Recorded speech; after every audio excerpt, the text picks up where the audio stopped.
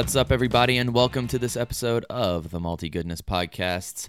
I'm one of your hosts, Chris Tootin, sitting next to the man who is perfectly okay with being surprised by the random beers I like to bring for the podcast sometimes. Kyle, how you doing today? I'm doing good. I am perfectly okay with being surprised. Quick backstory is the fact that literally we have some great beers today, first of all, and I literally texted Kyle today before recording the episode, and I said, you know what? I know we agreed on some beers last night, but I'm going to pull a small audible and pull some, just bring some random different ones. So I'm super excited about the ones we have today. But before we get to that, I just want to give everyone a reminder that they can keep up with all things Malty Goodness at our website, maltygoodness.com, or on one of the socials, Facebook at Malty Goodness, or on Instagram at Malty Goodness Podcast. Mm-hmm. And also remember, if you have any auditorial corrections, or you just want to give some feedback, or maybe you're like, hey guys, you're doing a fantastic job, or hey guys, you're doing a terrible job. Thank you. Or you don't like our banter. Who knows? Yeah.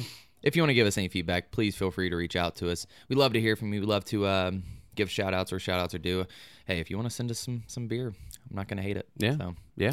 And don't forget to go to maltygoodness.com/store to pick up any merch you want. Go ahead. We got some sweet swag going on. We do. We've got a few shirts still on there right now, but we do. I don't know if those are on the site yet. They're not on the site, but we will get them on the site. We're working on getting some even newer swag up and running, but right now I know we for sure have some different color koozies, which, hey, we're a hit. We celebrated, obviously, the 1-year anniversary of Malty Goodness here recently. Yeah, and we did. A few weekends ago, we got to release that episode, and when we did that recording, people were super pumped about the koozies, I will say. Yeah, so, it was great to see. That was a great time out there. So, it was. I will say, so the episode today, we're going to feature on an adjunct, I'd say, or that's kind of what the theme's going to be, and honey is the one we're going to do. I like it. Kyle, how you feel about honey? I love honey. Do you? Yeah. Good, because I feel like last time I did this type of thing, you're like, I don't like cherries, or I don't like maple, or I don't remember what it was. There was always something. No, it was the cherries, but I like cherries. I know, it's just random what it in. Well, I'm glad you like this one. So, yeah, like I said, we're not always, and when people think honey, typically they think mead. Yeah. We're not doing mead today, believe it or not. We're going to save that for a future episode. Yeah, we are. Which is basically honey wine. So, yeah, so just basically all the beers we're going to be doing today have some sort of either honey added or they use honey as a predominant flavor, whatever. Yep. So, but what's the first one here, Chris? I was going to say, because you got this one, and I did the intro, and typically I would hand this over to Kyle and let him do the hey, what are we drinking today? But what are we drinking I today? picked this one up. Actually, I didn't pick this one up. This was a Christmas present for me. Nice. Yep. This is a good Christmas present too. Shout out to Ryan for my he's not quite officially my cousin, but him and my cousin Twyla get married in about a month or two now. So super excited about that. So shout out to Ryan. He actually gave me this one. It is Old Hickory Brewery out of Hickory, North Carolina. It is the Event Horizon Imperial Stout, and it's an ale brewed with honey and aged in bourbon barrels. So, so the cool story about this, obviously, is that Ryan is a homebrewer himself. He does a little homebrew. Actually, I think he's a little bit advanced in that category. I know I've had some of his beers and they're delicious. He also has bees. He's a beekeeper as well. So actually, ironically enough, awesome. He does know a little bit about honey. So nice. I should have planned this better and maybe had him on the episode. But hey, we could give him a call. We could give him a quick call. Phone a friend. Yeah. No. But so he gave me this bottle, and I had a feeling it was probably a really good bottle. I did some research, and actually I looked on the side. Bottling date on this one's 2016, which tells me Vintage. That was like. Typically, I know some people are probably like, "Oh, he gave you an old beer. That's great." But in this case, we're excited about it's a stout. Did some quick research, and it sounds like this is a great cellar beer. So I think he gave me a real gem here. So, yeah. We neither of us kind of knew much about this beer. I'd say going into it, but nothing. Let's go and pop it, and then we'll start talking a little bit about it. Yeah, please do. Kyle's gonna do the honors. Oh, and it's a bomber, by the way. Yeah, pint and 6 ounces. We're going big today. We didn't want to go small. Ooh. Wasn't a lot there. Wasn't a lot there. We started doing some research. I can smell it already. Can you? Yep. Yeah, I wouldn't. What do you smell? A lot of booziness. A lot of booziness, huh? Ooh. So it pours black into the glass, which I expected. Obviously, it's an imperial stout. It's only 9% alcohol by volume. We can 8.5. 8.5. Okay, so I rounded up. Yeah, it pours black into the glass. It's doing something really interesting in the glass. So being that it is, 3.5, basically it's been cellared for 3.5 years at this point in time, I didn't expect much from a carb level, but it's interesting that as it's going into the glass, there's not much like traditional beer carbonation where it's like it immediately pops up. Yep. But I noticed that it's almost like it's slowly appearing. Mm-hmm. It's like a reverse carbonation. Maybe we should have rolled it before we opened it. Rolled it? That's true. Like roll the beer around. Yeah. Never thought about that. Yeah. This is not an oatmeal stout, Kyle. You roll oats. I know. I'm just kidding. No, yeah, but what are you thinking? What are you seeing when you're looking at it? Really dark, like you said, almost black. But it's got like this really nice, like chocolate, line of head all the way around the glass. Mm-hmm. Sticks to the head a little bit, bleeds a little bit down the glass when you swirl. Love to see that. Yeah, and Kyle and I have 2 different glasses today. He's got his Hinterland glass. The big one, but you got the bigger. It's like a big snifter. It's like a bigger, finer brandy snifter. Mm-hmm. I got the big Stella glass today because I wanted a taller glass than Kyle. Usually I get the smaller snifter to do it, but yeah, I wanted a little bit bigger glass. But these types of glasses are really good for drinking these types of beers because you can really bring out a lot of the aroma and whatnot. So, yeah, my head's a little different though. Mine I feel like was a little different than yours. It has that darker color to it than you typically find. I feel like it's not like that white foam. It's like I said, it's a slight, like it's a dark toffee color or something like that. But so when you're rolling it in the glass, I'm noticing that how it almost seems like it's gonna be really thick. Yeah. Just because of the fact that like you see the brown, like when you roll it in the glass, you see the brown kind of residual being coming down the side of the glass. The legs. Yeah, the viscosity is definitely it takes a while for it to get all the way down to the back down to meet the beer. That's interesting. So aroma, let's go what you got. Ooh, stick that nose in there. Yeah. God, that sounds weird. But anyway, stick that nose in there, Kyle. Jesus. It's a very good blend of flavors in the aroma. I'm not picking up one thing over the other. I get a little bit of the bourbon flavor. I get a little bit of the chocolate. Yeah. And I don't necessarily know that I get honey by itself, but I think that honey probably blends a lot of those flavors together. I get a lot of and I get a lot of chocolate for sure. I definitely get the bourbon barrel. Like you can tell, and smelling it, in my opinion, that you could tell it was bourbon barrel aged. Mm-hmm. It smells almost like a fresher beer. Like it typically imperial stouts, you don't describe them as fresh. You describe IPAs or as a Kolsch's and stuff as fresh. Yeah. This has like a fresh aroma to it, which is interesting. It almost smells like it's actually. If I didn't know better, I would just smell this in the glass, and I would assume that this was probably a lower ABV beer than it is like a stout, but not an 8.5%. So, but definitely get the chocolate. I do get a little bit of like a tinge, which honey when it's kind of like maple when you put it in beer, it ferments in a completely different way. Honey usually ferments out very dry. Okay. It's very sweet, obviously, but I guess natural sugar, it ferments out very dry. So when you add honey to beer, I think it has the possibility of doing that. So I saw you take that first sip. I did. And? Oh, man, this is definitely up there on my beers so far that we've had on the podcast. It is really good. It's that traditional kind of bourbon barrel aged stout. You get the nice chocolate roastiness, but a little bit of that bite from the booze, and then a nice subtle, like just nice sweet kind of end note, almost like you put like a dinner mint in your mouth and kind of just let it dissipate. Yeah. It was really good. You know what? When I taste it, I get more of the coffee because I feel like this is supposed to have. It doesn't say explicitly coffee, but I noticed in the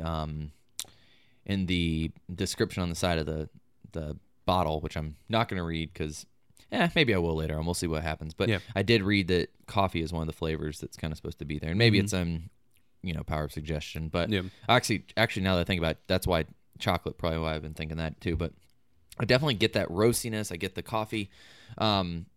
It seems a lot boozier than it actually probably than 8%. Yeah. It's like, and a lot of that probably is the temperature of the beer right now. It is still chill. It's still, almost fresh out of the fridge. We didn't necessarily let it sit. We are going to let it sit in our glasses. We'll probably drink this one as we continue into our next section. I think we're going to talk a little news in a little bit, or some interesting articles we found. And so luckily, because I want to let this one, warm up just a touch, because a lot of times it brings out extra flavors. So, really cool. Do you want to talk about bottle a little bit? Maybe your thoughts on that. I've been staring at this one since Christmas. So really, really cool bottle.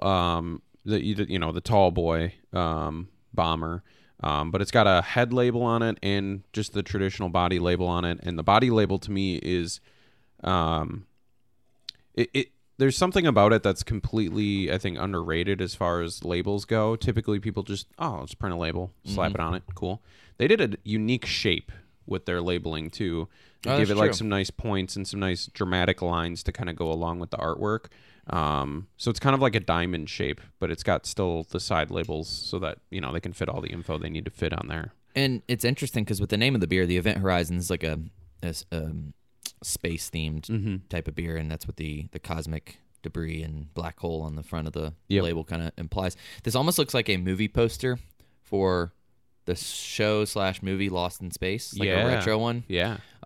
Danger, or even the Will Twilight Robinson. Zone. Or Twilight Zone. They were actually, you know what, that's probably a better way to describe it as Twilight Zone, I'd say. Yeah. I just was perusing through Netflix the other day and saw Lost in Space. Lost in Space.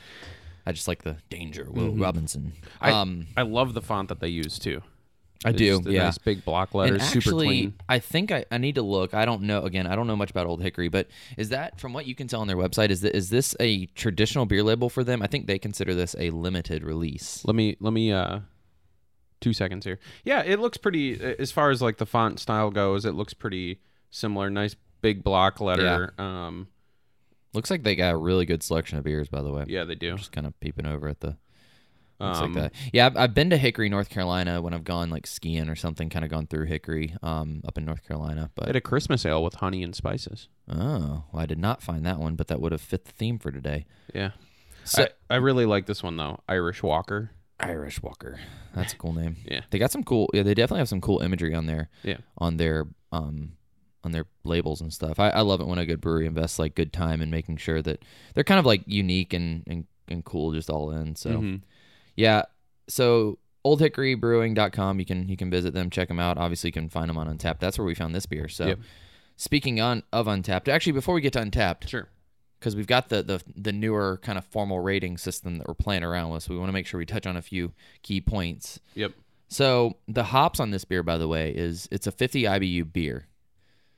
So, wow. Which Really? is interesting, yeah. And I was actually tasting it a little while ago because I've done the mouthwash test, and all I'll say is the mouthwash test kind of brings out the more booziness, I'd say, in my opinion. Yep.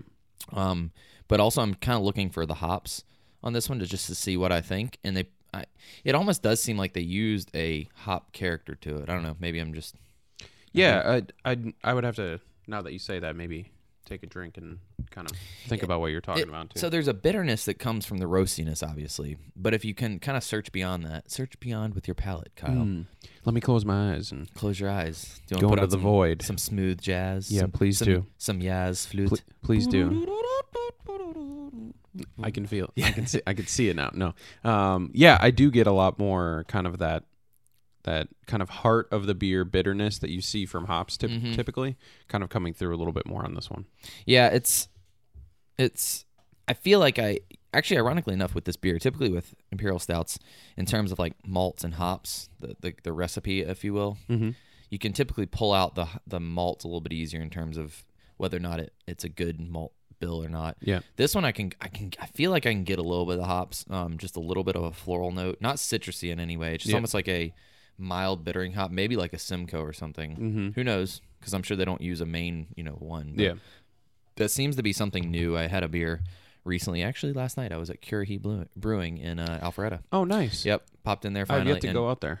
Cool locations, actually, and I got a cool story about that one. Maybe we can feature them, and I'll go into that story a little bit later on. But we need to feature them. We haven't had them on the we podcast haven't yet. So they're formerly the same owner as Hop Alley that used to be there. They just finally incorporated as Currahee Brewing. Yep. So they're also in North Carolina, by the way. Franklin, yes, North I've heard Carolina. that they have multiple locations. But I had one of their beers, and the guy was describing it to me as, it was a dark beer, and he said it's a bitter. It's kind of got a little bit bitter of a punch at the end, is the way he described it. Okay. It's because they do a dry hopping with a certain, I think he said Centennial hop or something like that. Yep. And when I drank it, it was like I could almost like, you're right, I was almost like it was very kind of bitter. I could tell that there was a little bitter than even like a coffee or something might add, or roasted malt might add to a beer. And so I think that's why I'm learning that any lingering bitterness you get in like an imperial stout probably comes from hops, not so much. So I feel like adjuncts like coffee and chocolate are up front, whereas hops are kind of on the tail end. So I'm kind of getting a little bit of it. So I will say, so what do you feel about the so mouthfeel overall? I mean, you think it's on par with what you expected based on aroma and everything? Yeah, I actually almost think I can't, we can't go above the score, but if I could, I would. I think I think it nails it as far as the stouts. and the bourbon barrel age, it's not overly. I wouldn't say it's like I'm chugging sludge, or something like it's something very super heavy, but it's got like a nice weight to the mouthfeel on it that complements the flavors. And I expect it to be heavier once I saw the way it it coated the glass when you kind of put it in there, but like that makes it implies that it's gonna be super. But that could just be the viscosity levels. Yep. I'm kind of speaking and that to, might have changed a little bit over time too, with it being almost a 4-year-old beer now too. Yeah. Is that it could definitely be. Think about that though. We're drinking a 4-year-old beer, Chris. And I've actually, and that's what I kind of said is that I have some cellared beer, and I've been saving them for obviously different occasions to celebrate through the years, and I finally realized I'm like, you know what, I need to start digging into some of these cellared beers I have because I've got a lot of them. And I'm starting to do that now too. I got a few up top that I'm just kind of hanging on to. Also, I figure they take up a lot of space, so the most I can do is start. Very true. Start drinking them. Very true. But so overall, like on the fit, let's just say the style, fit, ABV, all that kind of stuff. Do you think it's aligned correctly, or what are your thoughts on it? So it's definitely from the style. They call it an imperial stout. The only thing that kind of throws me off about this one is that I'm surprised the ABV isn't higher. So, and it's not that I almost would ding it a little bit on ABV because I kind of feel like this beer and everything, it's an imperial stout and it's bourbon barrel aged and it's not so much that it's not a good ABV fit. It's just so much that I expect this to be so much higher, or a little bit higher at least. So tied into that question too, with it being a bomber and the ABV that it is, I would really be interested to see what the price point of this beer is. And I know you got this as a gift, so we don't necessarily know. Can't rate it on price point, but free is the best nice. Price point. Yes, it is. But yeah, I mean, if this is something that's like $11.99 for an 8.5 bomber, or $12.99, I would be okay with that.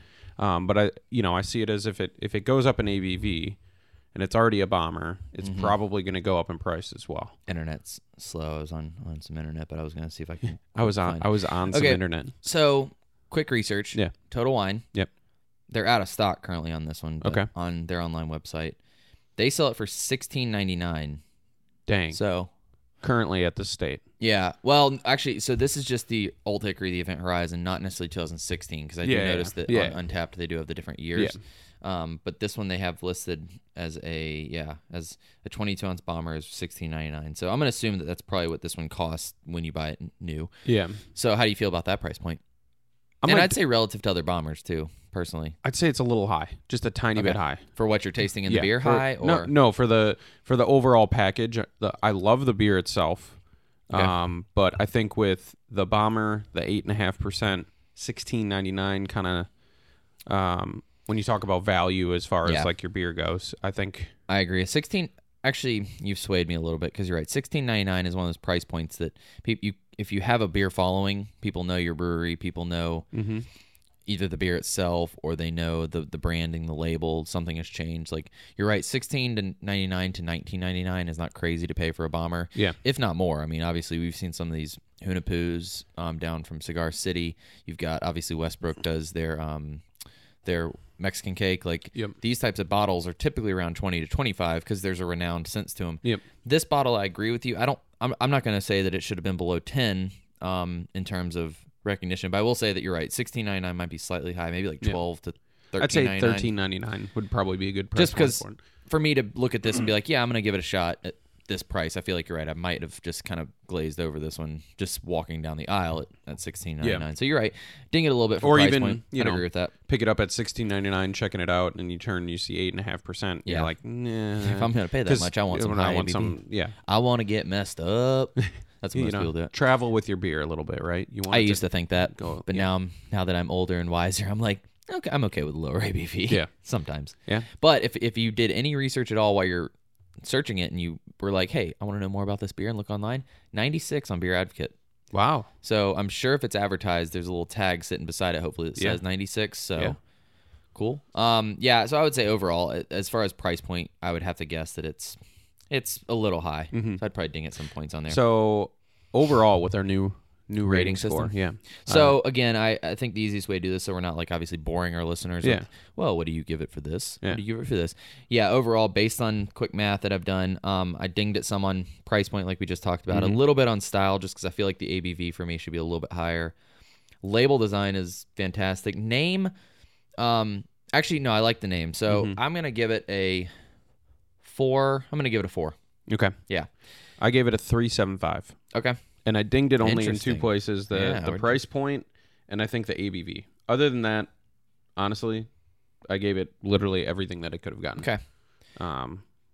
Because the adjuncts are the other one. So let's talk a little bit, just we'd be remiss not to mention the honey. The honey. I'm missing the honey a little bit. I think that maybe disappeared with the age. It may have. The only other thing I would say is that this may have been even boozier in the flavor, not necessarily in the alcohol content, when it first came out, and the honey may have also kind of relaxed that a little bit too. Yeah, over time. I definitely think that we're missing the honey in the flavor, which is unfortunate. The unfortunate side effect of a cellared beer like this, where it's been a few years because of what you said. However, I will say there's a slight dryness to the finish that probably can be attributed to the honey. So it's just, again, I'd say don't wait 4 years probably to drink this. Maybe drink it 2. at like 2 at most. Yeah. I'd say you'd be okay. I'd say age it at least a year, but no more than 2. Yeah. So overall, sounds like we got some good ratings on this one. We need to get our Untapped account set up. So hopefully by the time that this episode releases, we've got an Untapped account set up for us, and people can start tagging us and stuff, liking and cheersing our posts for the episodes. So overall, we got some ratings. Hey, if you feel differently, if you've had this beer or just want to give a shout out on something we've said right or wrong about this beer, feel free. Please feel free. Yeah. And cheers to Old Hickory, and cheers to episode 4 of season 3 so far. Oh, that was like the bells that went at church when they play the handbells. Ding, ding, ding. Okay.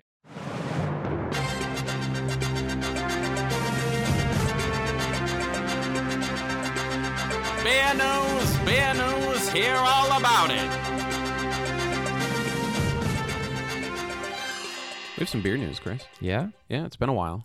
It has. Yeah. I like to think that we probably already talked too much as it is, so we'll just talk beer news as it comes out, as it rolls naturally. What do we got? What do we got going on in the world of beer right now? So LaGrange Brewing Company, Beacon Brewing, which we've had on the show before. We have. Benjarong.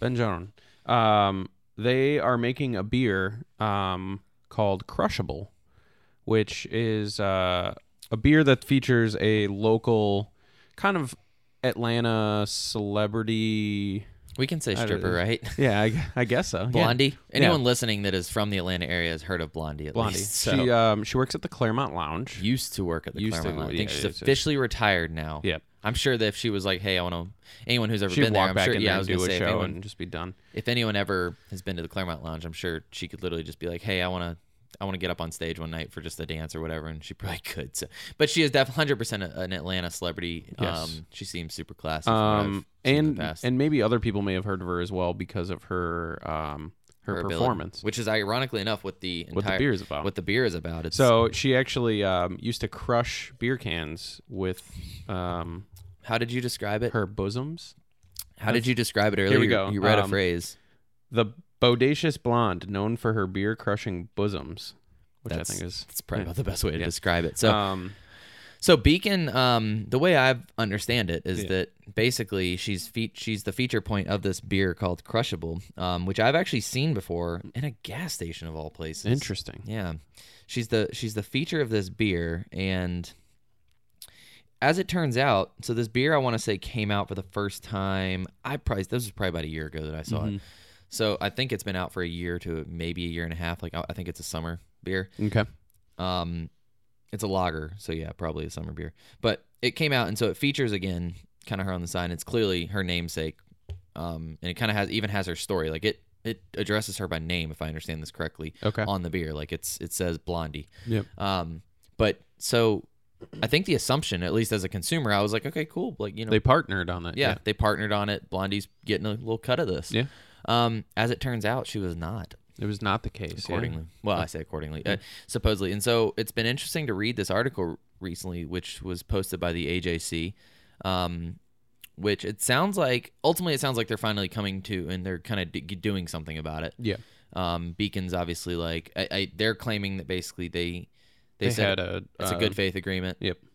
Blondie's saying that she assumed when she agreed to do the beer, which, you know, again, if no one talks financials, if it's like business, if no one talks financials, if it says, hey, yeah, you know, we want to give you something for all the beer we do, then she was probably under the false assumption that she was going to get a little bit of something. So. Yeah. But she contacted her attorney to, you know, obviously go through this legal trouble. And in the meantime, till they figure this out, apparently LaGrange is going to give 10% of past and future profits to her. So I mean, I say they're making right by it. And I think that's why I wanted to talk about it, because I'm curious to get your opinion, Kyle, on, first of all, if a brewery approached you and said, hey, Kyle, we want to feature Malty Goodness on a podcast. Yeah. What would be your take on it? I mean, how would you feel about that? I mean, I would be psyched for it, right? Yeah. I think it would be, you know, obviously a cool opportunity to not only build our brand, but also make a great partnership. I don't necessarily know, unless it's explicitly talked about, I wouldn't assume that there would be any financial kickback for it, unless there's a talk about it. So I considered that question I just asked you as like when I was reading this article, I was like, you know what? So let's say, you know, one of these breweries that we feature, someone in Atlanta was like, hey, we want to pair up. We want to do a brew that's like, you know, the Malty Goodness, whatever, Malty Goodness lager. How's that sound, guys? And we're like, oh man, that's awesome. Like, yeah, let's do it. At that point in time, according to the law, apparently that's like a legally binding, like that you've said, yeah, you've agreed to it. Yep. Even if it's in verbal, like technically any attorney's going to tell you to get it in writing, but you're saying, yeah, it's like, yeah, it's cool. It's like your consent essentially. Yeah. So it's interesting when I read this article, because as much as I'm like, I agree that, yeah, Blondie should be compensated. Obviously she's done, you know, she's an Atlanta icon essentially at this point in time. Yeah. You know, I agree that she should get 41 years. Yeah. Exactly. She should get some royalties. But at the same time, I'm kind of like, I don't want to jump to the conclusion that Beacon was completely wrong here, because I think that the way I read the article is that obviously it's easy to say, oh, Beacon was in the wrong here because they didn't offer to compensate her. But again, I don't necessarily think they were trying to do anything wrong by it. I don't think they were trying to take advantage of her either. I think it was just more or less like, hey, let's do this cool partnership. It'll be awesome. Because I think, to your point, the financial part of it, like, yeah, getting compensated for the sales of those beers, if we were to partner with the brewery, probably wouldn't come to mind at first. Because for us, I mean, now granted, we're not an Atlanta icon yet. We're not around 41 years. Our great listeners are gonna get us there though, but we're not there yet. So I would probably be like, yeah, like we're honored to, you know, to be featured. You want to do something with our name on it, or our, you know, something in collaboration with us. Like, we'd be honored. You know, I wouldn't think too much of it. Yeah. Obviously, in 20 years, and we're the highest listened podcast in the world, then am I like, okay, like, cool, this brewery that started making a beer with us 20 years ago, like, they should be compensating us from day one. Yeah. It just begs the question, like, obviously, how would I feel about that? Like, what are the different? So it's just I'm wondering if it's one of those things where at some point in time it's the whole past thing that gets me is like, I agree. I think it's a good faith move on Beacon to go ahead and say we're gonna compensate you for past problems as well, or should it have been a point in time thing to say, cool, like, we didn't realize that, but from this day forward we're gonna give you. I think it was a good faith move on their part to go ahead and basically say, yeah, we'll do it for every day in the past too. Like, that's no problem. Like, obviously, we just thought we had an agreement otherwise. So it's one of those things, I think, as well, where it's the chicken before the egg. You can go either way and say that, you know, maybe you should have talked financials back then and maybe had a plan in case it did decide to, you know, obviously sell really well or whatever that, or hit a certain number. But when you don't have the conversation, I'm assuming that they didn't, but they could have. And I just don't think there was any wrong ill intent here. Like, I think that it was literally one of those things. It was an oversight, because we talked a lot about it, you know, and beer is such a community thing. It really is. Like, it brings communities together. It's just meant to be, obviously, like, we're sitting here talking beer news, just kind of drinking, still sipping on the Event Horizon that we just had. And it's just meant to be a camaraderie type thing. And so I don't think that, again, my opinion is when Beacon did it, they weren't thinking anything of it. They're just like, yeah, we just, you know, we want to partner with you. And they weren't trying to sell a beer by getting her namesake. I think now it is proving to be that, they're selling that beer because of Blondie's notoriety. So I think it makes sense that she get compensated for the beer. So exactly. Super interesting story. For the beer community, obviously, we'd love to get your thoughts. Let us know if you have any insider information. Was anyone trying to do something with Illington? No, I don't think it's that at all. But hey, I would say we liked Beacon. Like I said, when we featured their brewer, we'd love to get down there at some point in time. We'd love to interview Blondie about this and get her thoughts on it. So maybe we can have a beer with Blondie one time. Maybe, yeah, that'd be cool. And she can be like, on the show. Do you want to crush a beer? She'd just be want to crush a beer? Wait, don't crush it. We have to get a picture of that first. Don't crush it. We have to get a picture of that can before you actually, that would be a really good picture to leave the one beer can crushed in the picture. Would we have to crop out the pictures or what? No. I meant like, how we take the picture of all of our beers for the episode. Just the middle one where we interviewed her was crushed. I guess we need to try. That'd be pretty awesome. Gosh, now I'm wishing I had picked it up at the gas station when I saw it. So, we also had a cool opportunity to go out to Monday night recently as well. Oh yeah, we did. I'm so glad you brought this up. Yeah, they released about a month ago now at the time of this recording coming out. Yeah, a new flagship beer actually. Is it flagship? It is. Nice. That's what I was talking to Aaron. So they're gonna have it year round. It's it's called Lay Low. It's an easy drinking, low ABV, low calorie IPA. They describe it as a Slay all day IPA. Yeah. Or actually, they say Slay IPA all day, but I like the branding. It's kind of interesting. I love it. The fun, obviously. We've worked a lot with Aaron out there, Monday night, but it's so cool because I feel like when they come out with beers, you can tell when there's almost like input given by the other employees and staff at Monday night because they can fully get behind the beers they're putting out. But that was a really good beer. I appreciate Monday night having us out to do that kickoff kind of party and obviously get to try the beer itself. I'm a big fan. I'm a big fan too. Had you had the low calorie beers before? I had Lagunitas, whatever Lagunitas. Daytime. It's got like a nail on the can. Yeah, that was my first one as well. Yep. I'm a big fan. It's like a lower. It's not even a session IPA. It's literally even lower than that most of the time. Slay is 7. I think it was 3.7. 3.2.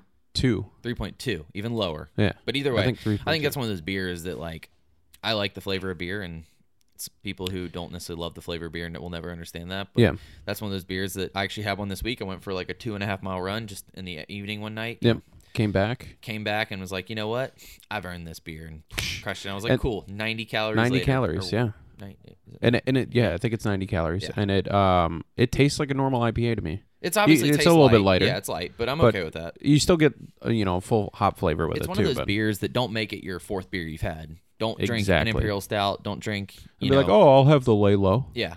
Don't drink and expect it to taste any. Like, have it as your first beer. Have it as like if you're on a weeknight, if you don't drink much, just go and have it as your only beer that night. Yeah. So, great beer. Yeah. But yeah, really cool event. Really cool event. Glad we could do that. I love the partnership we have going on with that Monday night, but also some of the other breweries around town. Second Bridge is having us out. So, hey, breweries listening, if you want to have us out, feel free. Let us know. We'll come out. Yeah, we'd love to be able to feature anything you got going on, events, whatnot. So, we love connecting with breweries around town. Yeah. So, cheers to some of the beer news we got going on right now.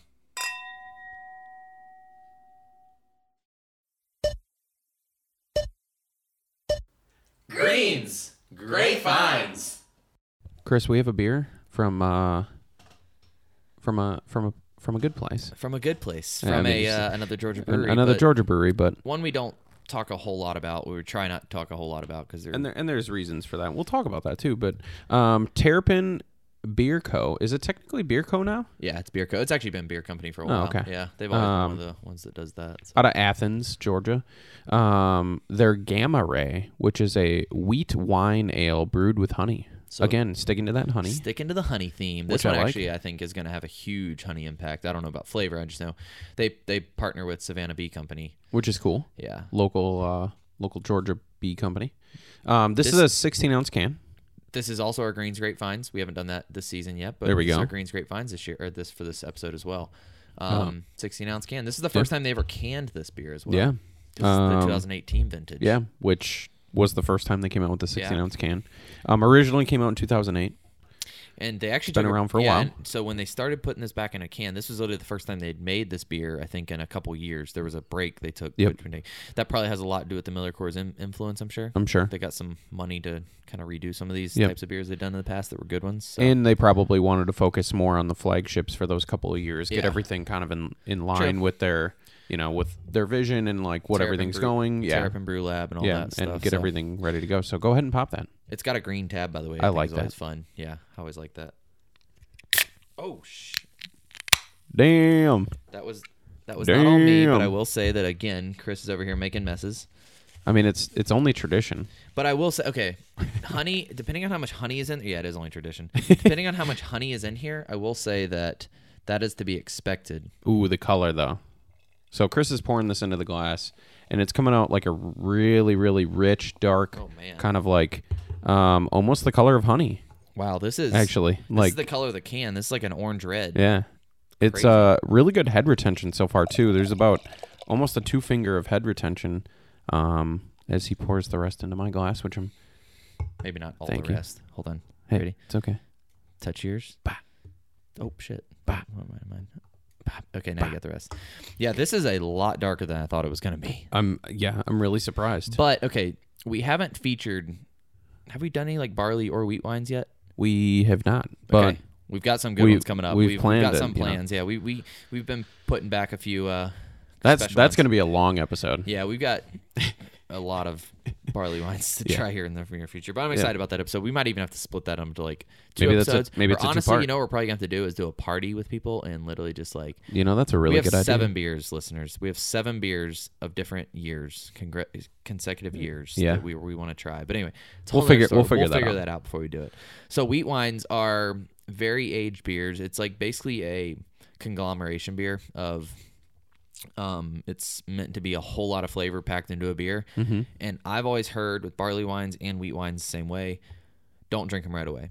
So I've been sitting on this one since I bought it about a year ago now. Yep.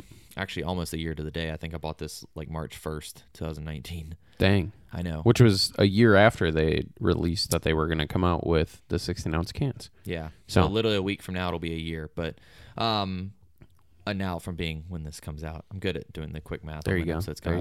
So this beer, I expect to be packed with flavor. Color is definitely giving you almost can't see through the beer. It's like a super red orange though. Yeah. And head retention is great. It's still hanging around, at least on mine. Yours is kind of dissipating a little bit. I'm also not. You're kind of looking at yours in a glass. So yeah, when I kind of jostle mine around and do the circle, it sticks really nicely. And you get all those little like kind of bubbles as you swish it around. They're all coming back up to the top. And it's not a super high. I mean, it's a 10.8% alcohol by volume in this can. So they are typically stronger. That's pretty traditional. A little bit of floaties in here too. Yeah, which I'm surprised. Coming out of Terrapin. You don't find that with canned beers very often, I'd say. But that's kind of... I feel like that's part of the wheat wine. I haven't done anything like a barley wheat wine homebrew at all because it's just... It's not typically been one of my styles in the past. It's not a beer style that most people like, to be honest. It's one of those beers that's a craft beer. It's a beer person's beer. Yeah. Because it's not... And a lot of that...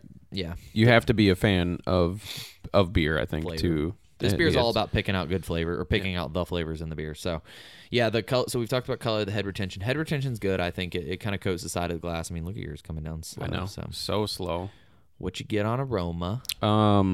It definitely smells like a really dry wine. Not overly like floral or fruity or anything, but it's you get that kind of dryness in the aroma. I'm trying to like pull out flavors. I can't necessarily get any. You mean it's like certain things in the certain aroma. things coming through. So interestingly enough, I'm drinking this out of a Stella glass still, and it smells very Belgian. It does. Yeah, it smells very Belgian. It smells very like kind of the banana flavors you typically. Yep. I don't know what type of yeast they used in this. I don't even know if we could find out because I feel like Kyle can do some research real quick. I kind of feel like with Terrapin beers or macro brewed type connections at all, you stop hearing about what type of yeast strains they're using because that comes more oversight. But this just smells like it was used like a Belgian yeast of some sort to kind of ferment this. But interesting enough, it definitely has that banana kind of flavor that you get a lot of times in Belgians. I expect this to be a little bit sweet, even though it is used with honey. Yeah. So honey blends dry, but we'll see. Wow, are you gonna go on? Did you find out anything? I'm still going. I'm still trying to find it. Well, but I'm interested to see if there is some place that actually lists what it is. I doubt they will, to be honest. Okay, it's all right. I went ahead and went in. Yeah. Give me your thoughts, and then I'm gonna go. So first thoughts are yes. I have had one wheat wine before, but this is very, it tastes a lot really Belgian. It almost tastes like a triple, or a quadruple, in the Belgian realm of beers. You did a quick like turn to. What was that quick turn to after you took the sip? What were you thinking? It was like I was drinking like 2 different drinks at the same time. It was like I had a glass of like Chardonnay right next to like a Belgium style beer, and I like drank them with 2 straws going into my mouth at the same time. Yeah, very effervescent now, for sure. Yeah. Very sweet. Very, very sweet. Yeah. Definitely Belgian. I would have almost mistaken this as a Trappist style beer. Okay. Have you ever had a good, like, a Rochefort? Or I think I pronounced haven't. it right. It's a Belgian. It's like, there's like 13 of them around the world that are true monk beers. Yep.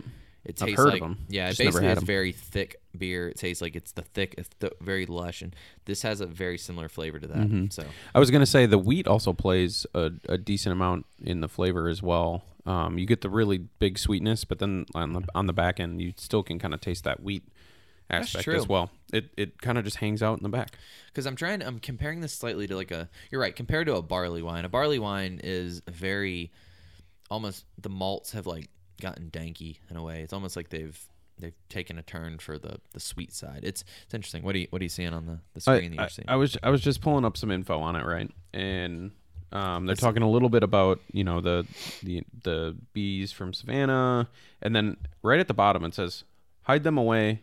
Put one away for at least 2 to 3 years and pull it out for a special event. This is our special event. Boom. So again, you're supposed to age these things on purpose. Like the biggest, I feel like, mistake you can make with a wheat wine or barley wine is literally pull it out and drink it right away. They don't do a fantastic job of advertising them that way. Cause that's the only thing okay. So I'm not a big fan of this being in a can. Yep. At all.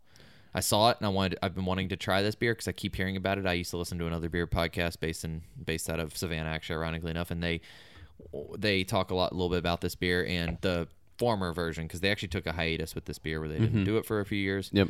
I've been wanting to try the smaller bomber, the little tiny. I actually glass, don't know. I just know it was in a bomber before, but that's all I know about it. Yeah. I don't love this being in a can because I don't think cans are great for aging things over extended periods of time. But I also don't think that. I mean, look at the imagery on this, and this is the same imagery that Terrapin used, I believe, when they originally did Gamma Ray. Yep. It's got the turtle. It's got I guess we might as well talk about the can now. Yeah. But my problem with this can is it's Terrapin. You see Terrapin Beer Co. at the top, Athens, Georgia. It's got there's a name for their turtle, and I don't remember his name is. It's basically got a superhero themed turtle. For the G for Gamma. Kind of looks like Cyclops. Yeah. By the way, kind of looks like a Teenage Mutant Ninja Turtle in this. He does. Which I've always loved their imagery they use. It says Gamma Ray in a font that's basically reminiscent of like you'd see in a comic book. Yep. At the bottom, it says wheat wine ale brewed with honey. And it's the top. It's like green, like a lime green color that they use, and then for all the font and everything, and then it's like a burnt red, red orange, they use for all the other colors. And the only thing I don't like about this is that you see this, your eye is immediately drawn to it. Like I guarantee you, there's a lot of people who are buying this beer and drinking it right away because they're like, oh yeah, most people go into the liquor store or beer store looking for things to drink right away. Yeah, and the other thing too, just obviously the wheat wine ale brewed with honey at the bottom is in a really small text, but if you take that away, I almost feel like people could take this as an IPA as well. Very true. Just based on everything about the branding and the Gamma Ray, kind of seeing everything, and then it's in pretty small text on the bottom to obviously see that it's a wheat. It's a good point because when it comes to our rating scale that we use, like this is one of those where I unfortunately don't love this branding. I don't love the way it's packaged. Because I think it gives the wrong image. And like you said, when you read something like, hey, you're supposed to age this for 2 to 3 years on website. Now that I saw that was like a forum type site. But either way, I think that's the general consensus with wheat wines and stuff is that consumers aren't going to drink this beer at its peak time because they're going to buy these. And they come in a 4-pack. Yep. They're going to buy these 4-packs and drink them within a month or so. Or drink one of them and be like, I don't like this. Exactly. This isn't for me. Exactly, because it will not have aged. Yeah. And these beers are 100% the type that you have to let age. You cannot drink right away because the flavors won't progress. I mean, I'm now kind of regretting even opening it now because we're only a year later, so we haven't even let it age as long as they say. Yeah. But we're getting some good flavors in the beer. Yeah. I mean, give me your thoughts on like flavors. I mean, now that we've taken some sips, what do we think? I would be interested to see what the wheat wine ale would do without the honey.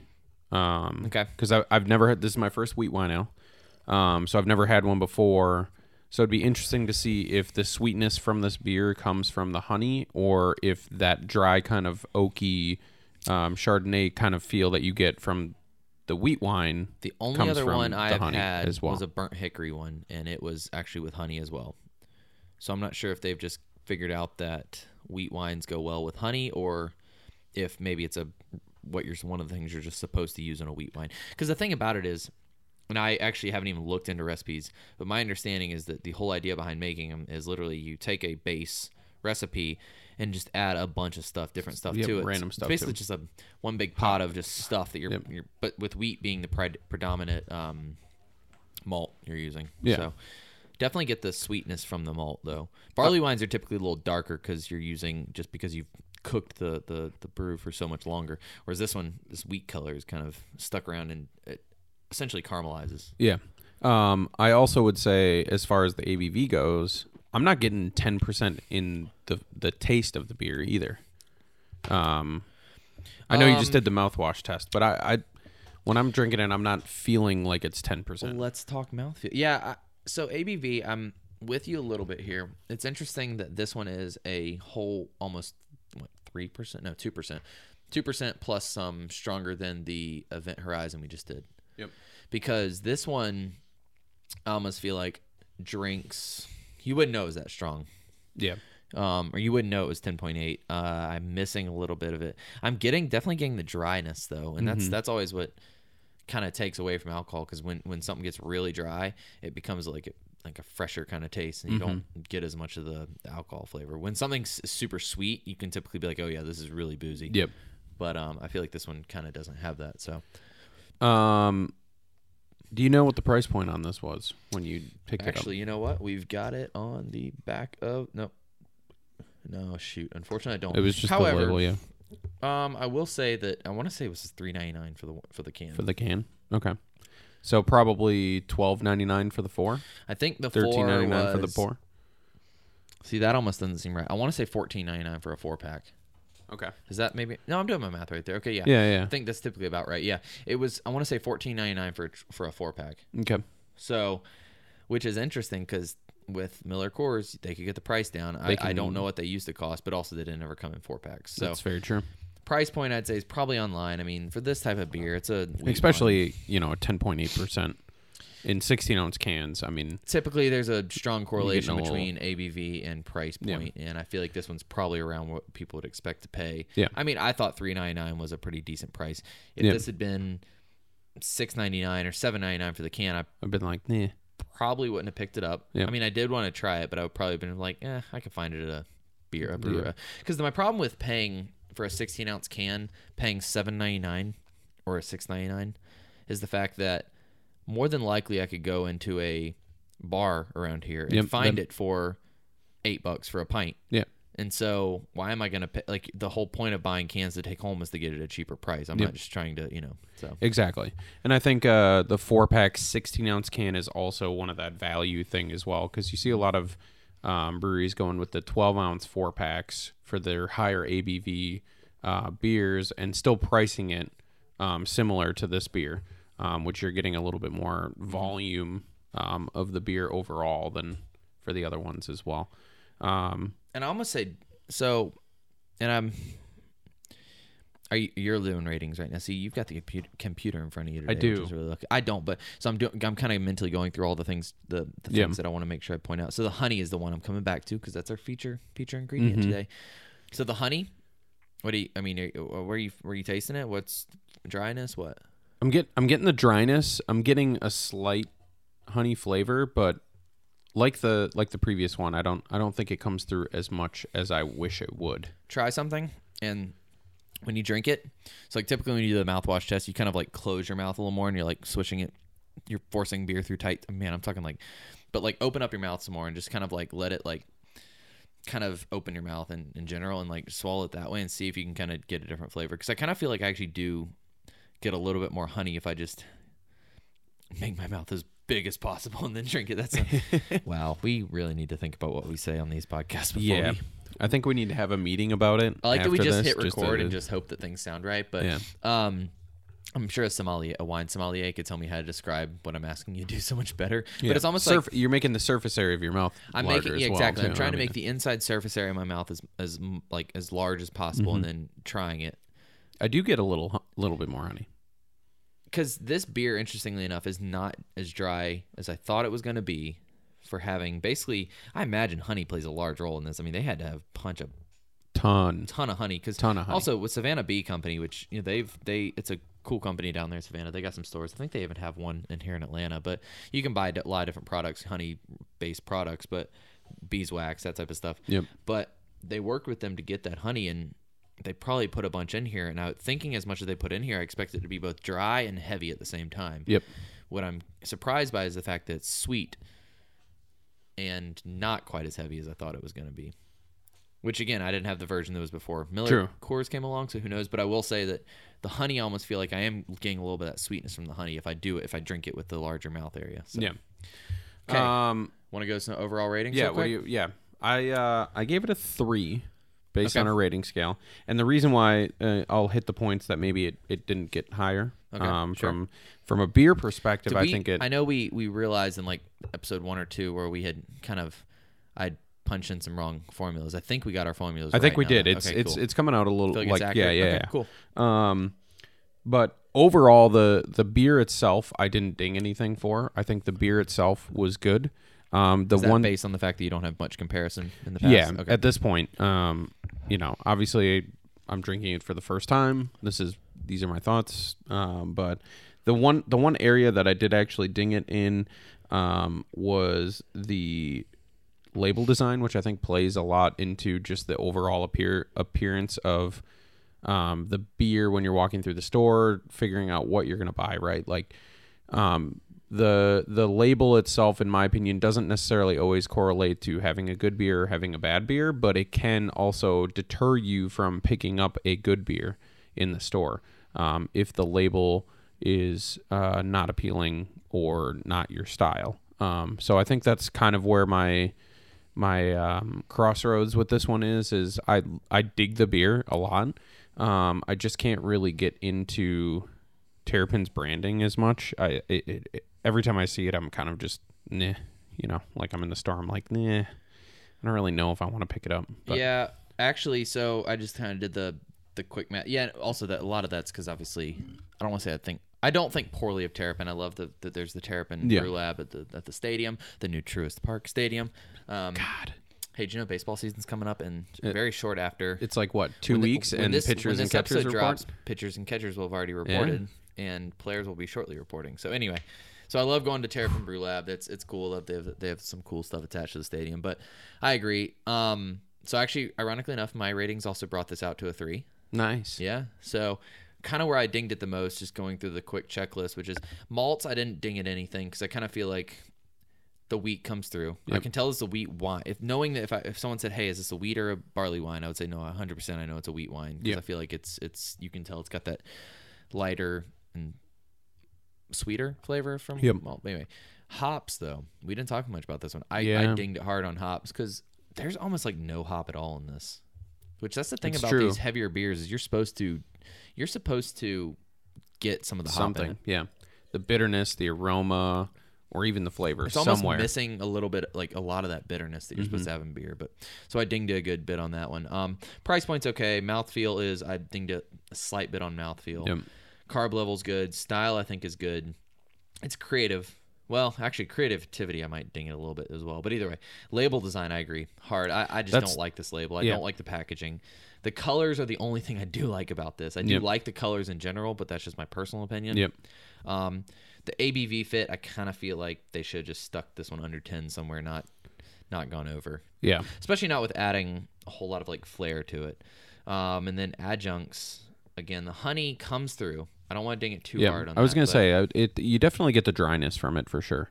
Well, I was going to say you get go the other way. Interesting. I always thought you got the sweetness from it, so I like this about beer. That's what things about beer. But again, it's just a lot sweeter than I thought it was going to be. So overall, I gave it a 3 as well. And I think that's a pretty accurate rating. But you know what, listeners, if you have had this, and actually what I want to hear about is people who maybe have had the old versus the new. Listeners, please let us know maybe any differences you can pick out between like the older, earlier generation Gamma Ray versus maybe the newer. So other than that, Kyle, any final thoughts on this one? You know what? I dig the style actually. I would be interested to try more with the the wheat wine ale variety. Yeah, for sure. Especially, I think this opens up a whole new avenue, and that's Super another big pumped to do thing. the barley So wine yeah, episode the barley when we wine do that. episode Yeah, now for sure. But cheers. Yeah, cheers.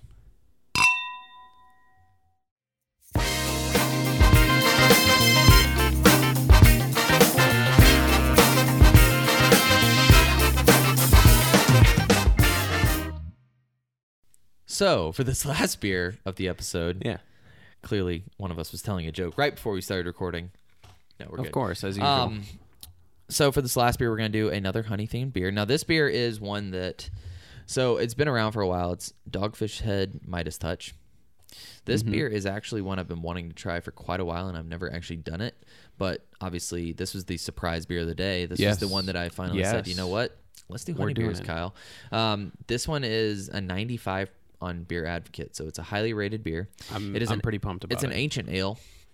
Read that description, because it's like that's the generalized description. So somewhere between wine and mead, our original ancient ale is made with ingredients found in 2,700-year-old drinking vessels in the tomb of King Midas: barley, honey, white muscat grapes, and saffron. So expensive ingredients is what I hear. Yeah. This beer is, so it's in their bottle. Typically, it's a 12-ounce bottle. It's a 9% alcohol by volume. So let's go and crack this thing. Sure. I'm gonna let you crack it. You know, one thing I will say is I like Dogfish Head for the fact that they have their own bottles as well. True. They have a a nice like glass kind of depression. I'm assuming in it that's of a their dogfish. symbol. I've always just I'm assuming. Is a dogfish a real thing? It is. Okay. Oh yeah. So when I think ancient ale, I go back to some of those like articles that we've read, obviously about the ancient recipes that have been found in ships, or even the ancient beers that have been found. Yeah. Like, that's kind of what I think of when I'm thinking of this, what this might taste like. So pouring into the glass, it's very orange yellow. I'm gonna put it more in the orange realm, like an actual orange. Yep. A little bit of, granted they're using a recipe. This is obviously not an actual ancient beer, but it's good head retention. Well, mine has better, but I feel like it's because I have a narrower glass and with the Stellas too. But by the way, I wanted to look right away. 11/07/19 was bottled on. So it's a fresh beer. Yep. This a few months old. That's okay. I just got back from Las Vegas, and the smell of this beer kind of smells like Las Vegas a little bit. That beer smells dank.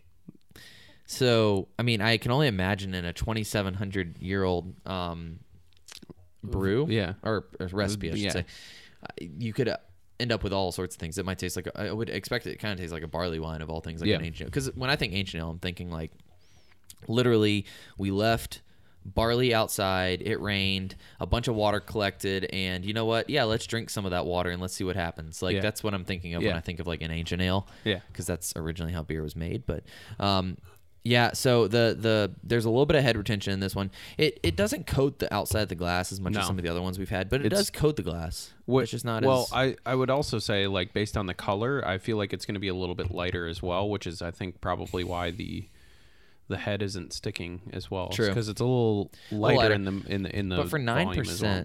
For 9%, I would expect to be a little bit stronger. So let's talk aroma, because that's obviously the part that we're most affected by now. Because you saw me pop it, and I instantly smelled the top of the bottle because I couldn't tell if it was like actually if it's the smell it was good or supposed bad. to be. Like I'm getting a lot of different things here. I'm getting a lot of different things. Like some really good and some really bad. Like it's like mixing together, and I can't quite get it. So I will say, I'm gonna go with the bad first. Okay. I'm just gonna. I got one in my mind for this too. Head on it. It smells. No offense to Doc, it smells like a dirty diaper. It kind of originally. Like, I was gonna say tuna fish. Okay, it's. Wow, that's. So that part is bad, but I can pick out a few good things. So again, ancient ale. So I'm imagining this is very much a.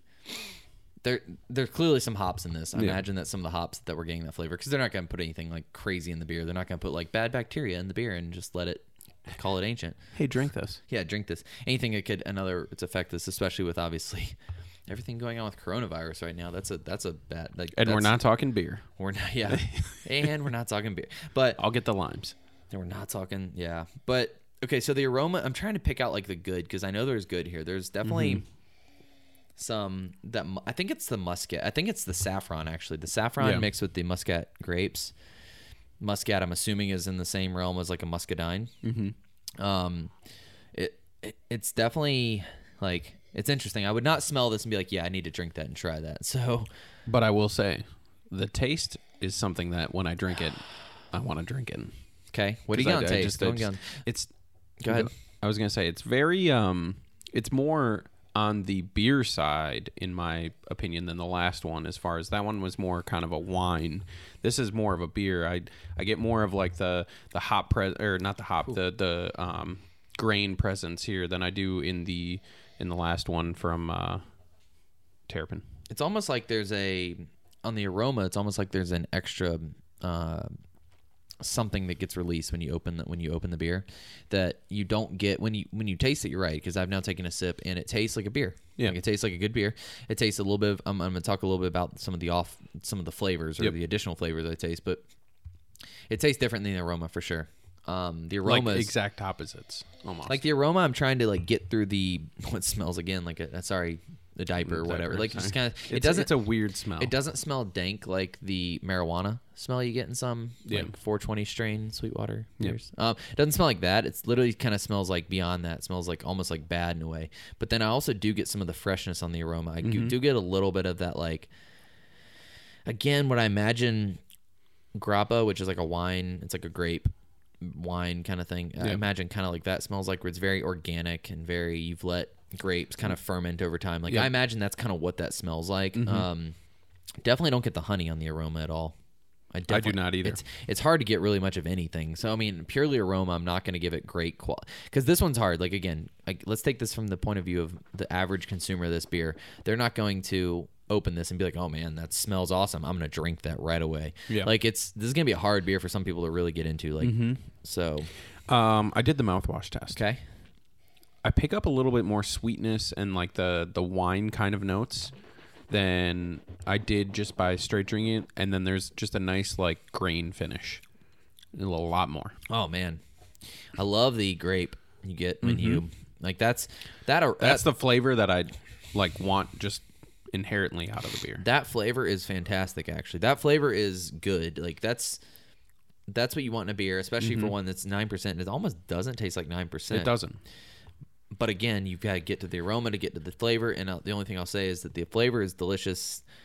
It might actually bode to drink this out of the bottle, or like draft. Yeah. Do you saying drink it draft or drink it bottle? No, like literally out of the bottle. Oh, I see what you're saying. So that you don't get as much of the aroma. True. You don't have such a wide you're not going vessel for it, and you're just going to get the taste. And I guess our recommendation is to drink the entire thing mouthwash test. Yeah, drink. I mean, I got the grape even when I didn't do the mouthwash test. I just got it more when I did the mouthwash. What do you think about mouthfeel, speaking of? So actually, this is a lot of firsts for me as well. First ancient ale for me as well. We have done some firsts on this show. Based on that, from what obviously I'm tasting, it's a light mouthfeel compared to the other two that we had on the podcast. I can't help but think we should have like put this in a tankard, like a metal tankard, and just like had this at a Renaissance festival. Yeah, true. With a leg of turkey I like them. I like the mouthfeel. It's very much what you expect a rough and dirty ale to drink like. Like I'm thinking when I drink this, I want to kind of feel like like we should be getting a boomerang, is what you're saying. Like cheersing. You're going to. I'm just kidding. You're going to like Australia, boomerang? Yeah. Okay. No. I'm thinking like Vikings, like Game of Thrones, like sitting there, like getting crushed, grab the tankards, whatever. And it's sloshing the beer, whatever. Between an ancient ale and a mead. True. Or a wine and a mead. So all I'm gonna say is that I definitely get that in the flavor, like in the mouthfeel and the body of the beer kind of tastes like I expect it to. The aroma again is, and I'm gonna go back in one more time. Go in. Did it change? You know what? Okay, I'll say it almost like matches the rough and dirty, because in a beer like this, I expect to be like a rough and dirty beer cleaned up for production. Yeah, like that's pretty much what you're trying to do with this beer, and I think they did a pretty good job. And I would even say this, like if we're going back to the that ancient style of making beer, they probably had that in mind with the overall process, taste, aroma of kind of trying to keep that tradition as well of rough, dirty, letting the the ingredients sit out or whatever that is. Beer was purely accidental. Yeah. It had to be. Yeah. I think they definitely nailed that aspect of it as well. They still get the booziness overall with the 9%, but you don't taste it. True. I agree that this does not taste 9%. This is kind of one of those beers we consider dangerous because it's more like it drinks more like a 7%er. But you know what I don't get? Go ahead. Yeah, the hops. The hops.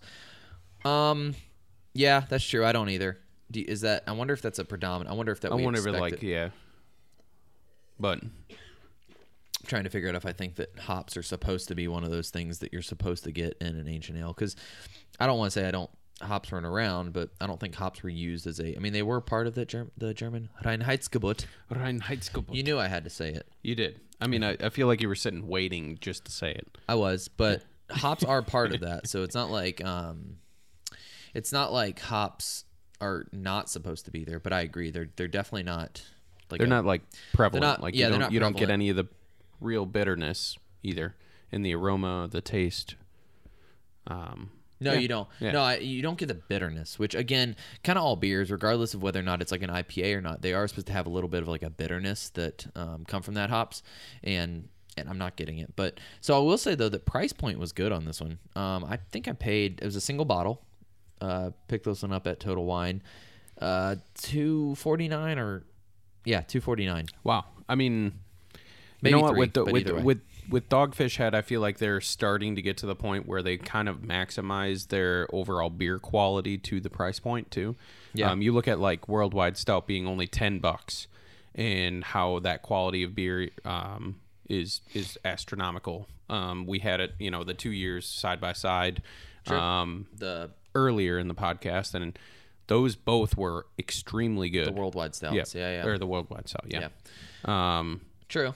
Yeah, so qualities. I think they're getting to the point where they really can hone in on the ingredients versus price point and really make it worthwhile. I'm going to ask the question of the day, which is the honey again, because that is the feature adjunct. What do we? I'm trying to get it, and I think I know where it comes through in this one. But flavor? Are you getting flavor any? Yeah, I'm getting the sweetness overall. Like it's almost like when you had a little like stevia or sweetener to your coffee, kind of like it just kind of boosted just it's that almost little. Like they added some honey after, just like that little extra bit. I agree. I feel like it's coming through a little bit on the dryness. I kind of feel like maybe they used honey to raise the ABV level a little bit because, again, honey will add dryness. Yeah, honey will add dryness, add sugar.